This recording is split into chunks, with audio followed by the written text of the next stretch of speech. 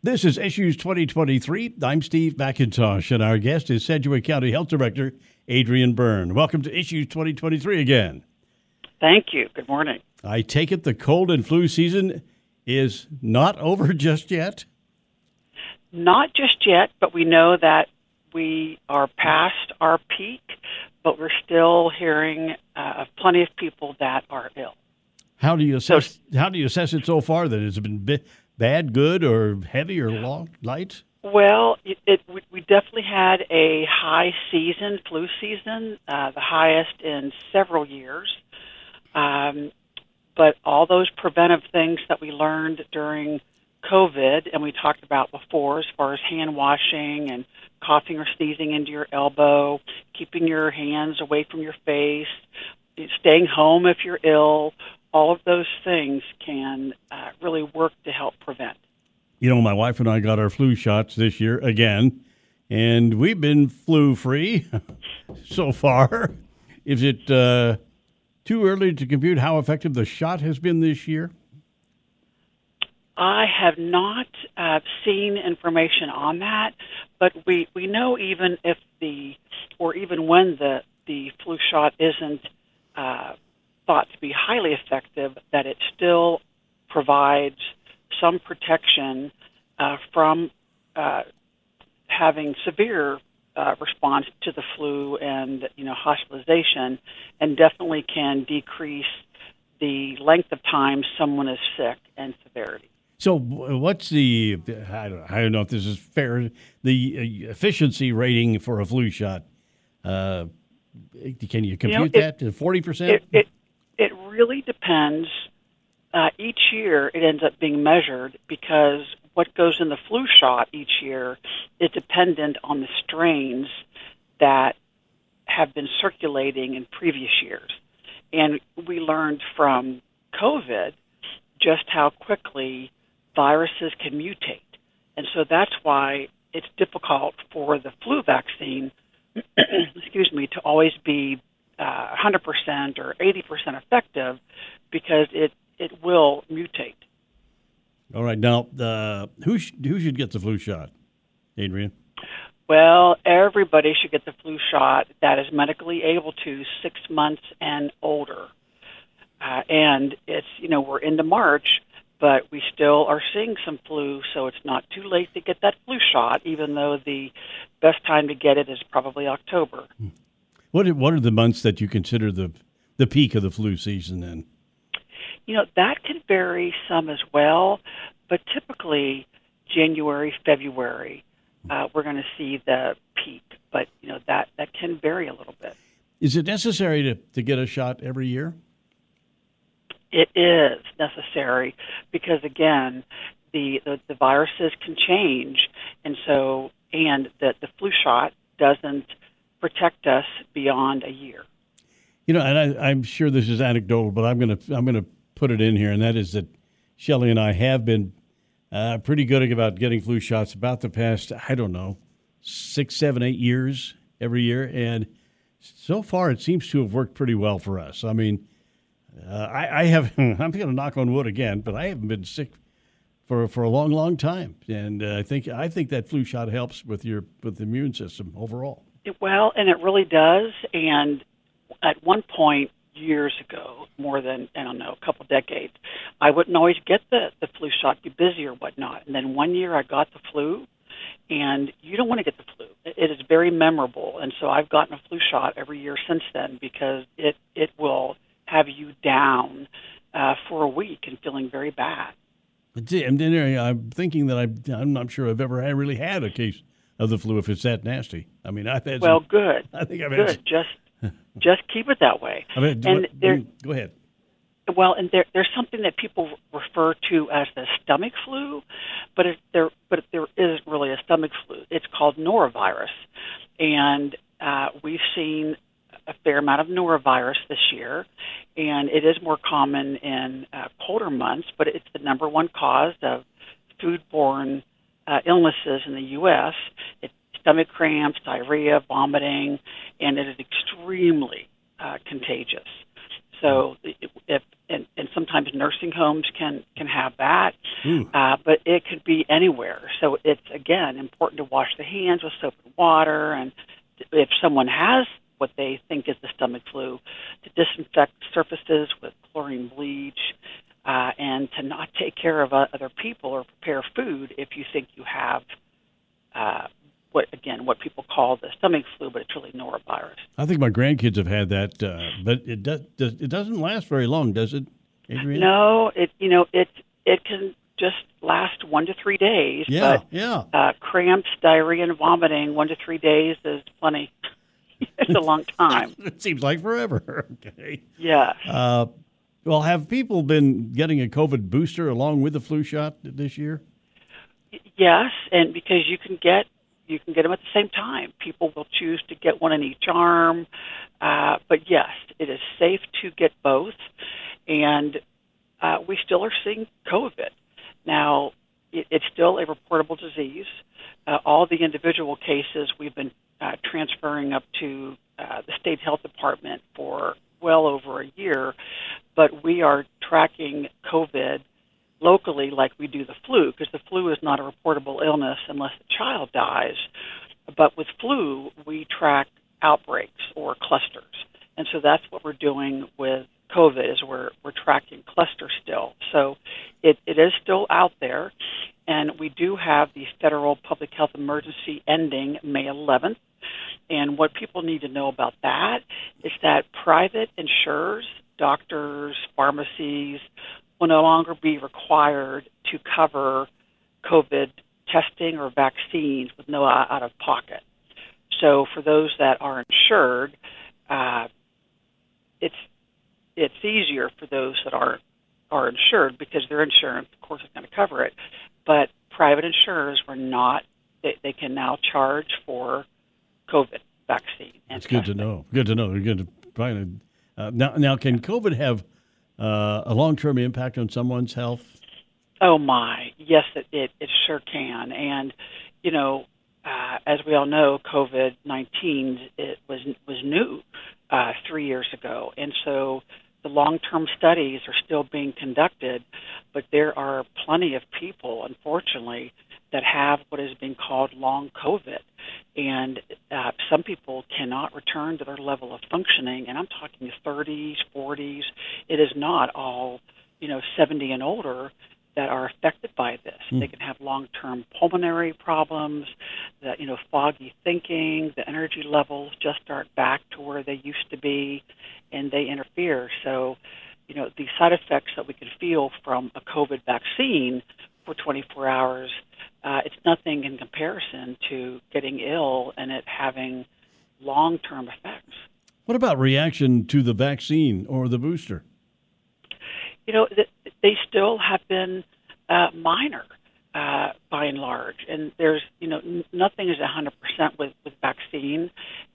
There's always some slight risk, but it's a very small risk, and that's what we've been continuing to see as far as anyone reporting things to the federal agency that tracks all kinds of responses, that it typically is still feeling like you have a slight case of the flu, or feeling very fatigued and not good for 24 hours, but then it's like a switch and you feel fine.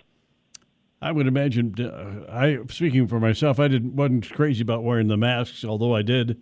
I'm seeing, though, that every now and then you'll see somebody wearing a mask, and I guess that's not a bad idea during the flu and cold season. It is not, and I'll probably continue to wear like a K95 mask on a plane. It's important for people to realize that a surgical mask or a cloth mask, if they're one of few that have one on, it's not going to protect them very well. Cloth masks and surgical masks work when most of the people around us have one on. But if we're one of the only ones that have it on, then we need something like a K95 mask that protects us from other people, because those masks, like a cloth and a surgical, protect other people from us. One more question on COVID. Do you think we'll see another pandemic like that again? COVID, where it goes on for years, hopefully not. we definitely didn't anticipate that COVID would be ongoing as long as it was, but we will see another pandemic. We had H1N1 in 2008-9, and that was nothing compared to COVID. But something will cross the sea, and we will have something else.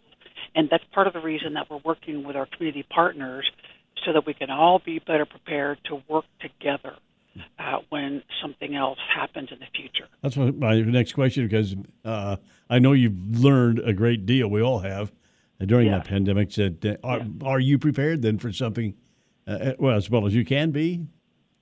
Well, yes, and we are spending the next year or so ensuring that with documenting everything, and there's a lot to document, and processes and policies, and again, working with community partners so that everyone can be working on communicating whatever the messages are versus just mainly the health department, because we can't reach everybody. We need people on the street. We need people, employers and other public health entities to be aware of what's going on as well and feeling comfortable with communicating to their clients and the public, because a lot of people don't watch TV or have cable or do social media or have the newspaper. So it's just really important to have a lot of people knowing what's going on to be able to get the information to our community. You're listening to Issues 2023 on the Odyssey radio stations, and our guest is Sedgwick County Health Director Adrienne Byrne. You point out something really interesting about modern communications and some sort of a crisis like that. How do you reach everybody, or as many as possible? There was a day when the newspaper would do that, or and the radio would do that, then the television would do that. And we've got all these mediums that are out there. But how do you reach everybody? And because I'm sure there are people still walking around who don't even know what COVID is. Well, I'll tell you, that was one of the biggest criticisms that I heard early on was, not communicating effectively.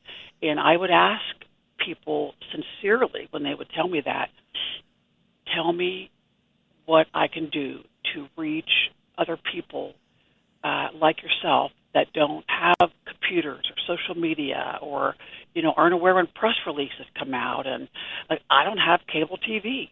And so I know there are a lot of people that don't. So that's why we're really focusing on connecting with our community partners, and like police on the street, sheriff officers, so that they are aware of what's going on and don't rely on other people or the health department to be the only ones, because we can't do it all. It takes the community to be able to ensure that our residents have the information they need. And I'm going to ask you some general questions now about the health department. How long have you been with the Sedgwick County Health Department, Adrienne? Oh, Steve, that has me feeling old when you ask me that question. No. About 33 years. Oh, so did you start right out of grade school, or how did that happen? Well, pretty quickly after grad school, about 2.5 years. But I've been in this position over 9 as far as health department. Health director. And where are you from? Where'd you start out of? Well, born in Pennsylvania, but originally from Ohio. But I've been in Kansas since I was 21, so a long time. Okay. Now, how many employees are there in the health department in Sedgwick County? Well, prior to COVID, we averaged about 145, 150. During the peak of COVID, we got up to about 350 with contractual and then Sedgwick County COVID staff. Now we still have about 180 because we still have a lot of planning and preparing to ensure that we have everything we possibly could have for the next one ready. Are you facing hiring challenges? Yeah, are there enough people interested to work at the county for the? We are facing challenges like everybody else. Definitely nursing staff, dietitians. We had to close one of our WIC sites last year because we could not hire dietitians or nurses. So a lot of people are paying higher wages, and the county's working on getting more in line with that. But yes, everyone I hear, it's still a struggle. As you look generally at the health picture throughout the county, what are the needs in terms of physicians and other health professionals, such as physicians? Well, I think with some of the packages and salary that we are hearing our nursing staff being offered by others, even in the social services, it's medical staff, nurses, but we've had some frontline administrative staff that have been offered positions for $10,000 more a year, and of course they're going to go because that's a lot of money. So it's just people. I think all businesses are doing what they can to try to recruit staff. Interesting. So they've been rating your people then. Okay. Yes, they have. They have.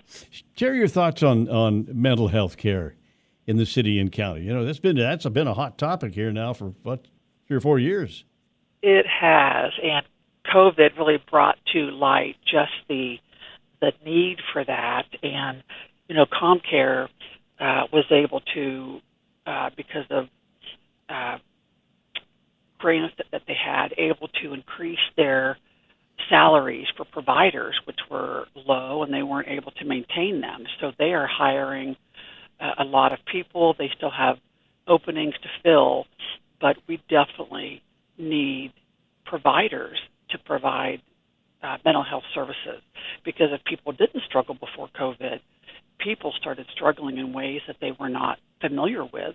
And then people that were struggling, it just increased that with the isolation, just lack of contact with people, not being able to see loved ones in nursing homes.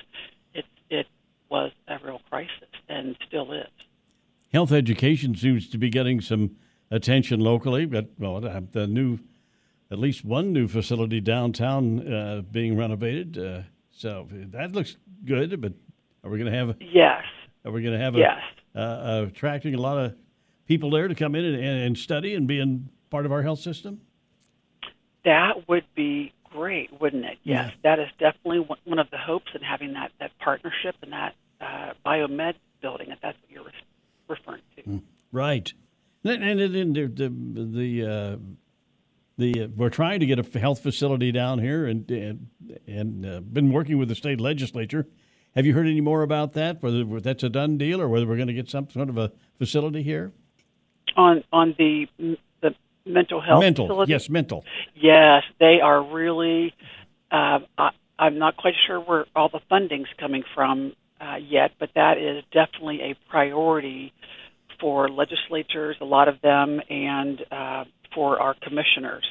So, yes, don't know when or where the location would be, but that is a priority.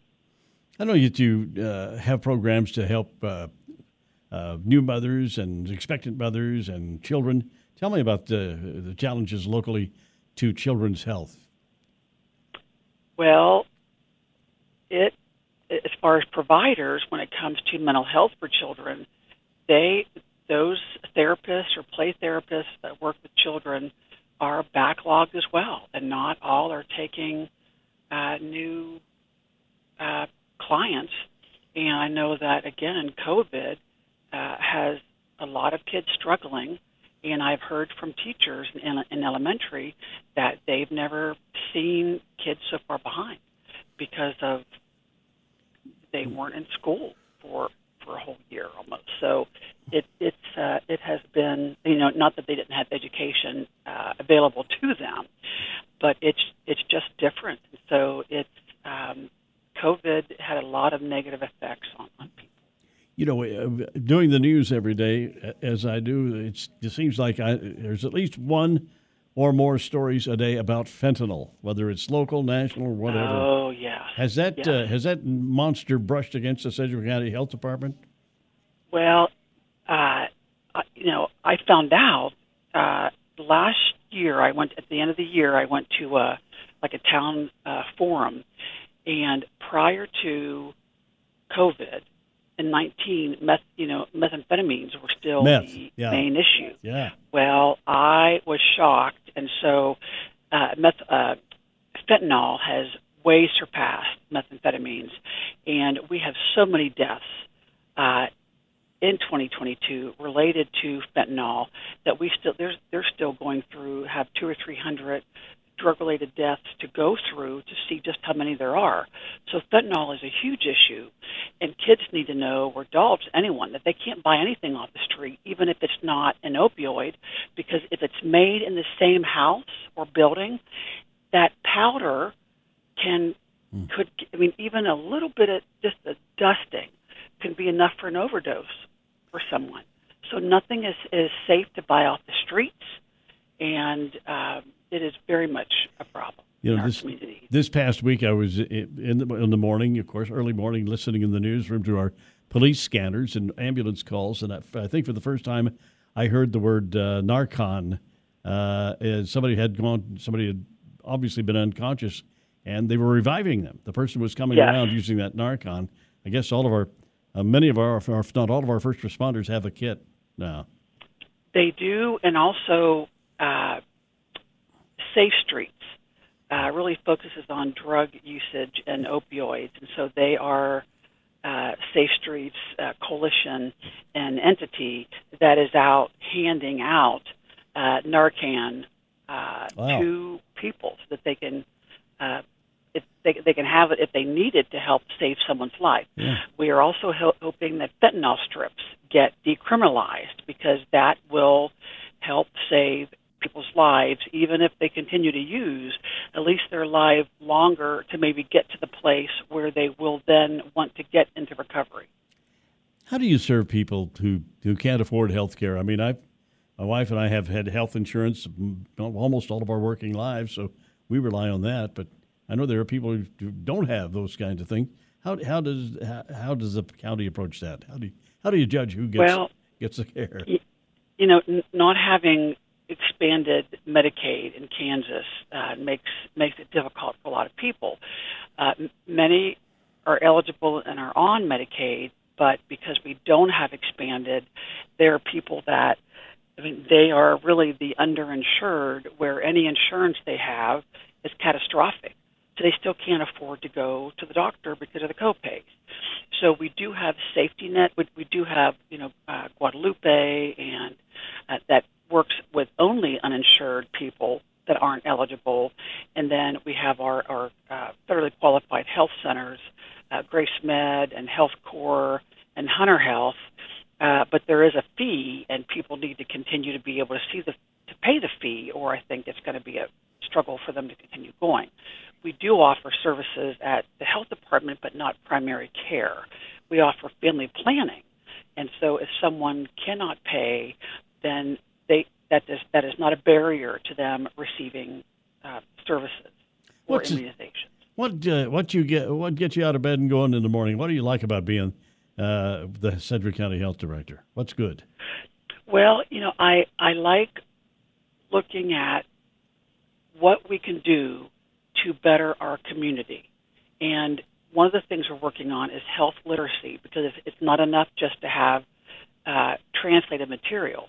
We need to have material that is more culturally in tuned and racially in tuned, so that it speaks to our community.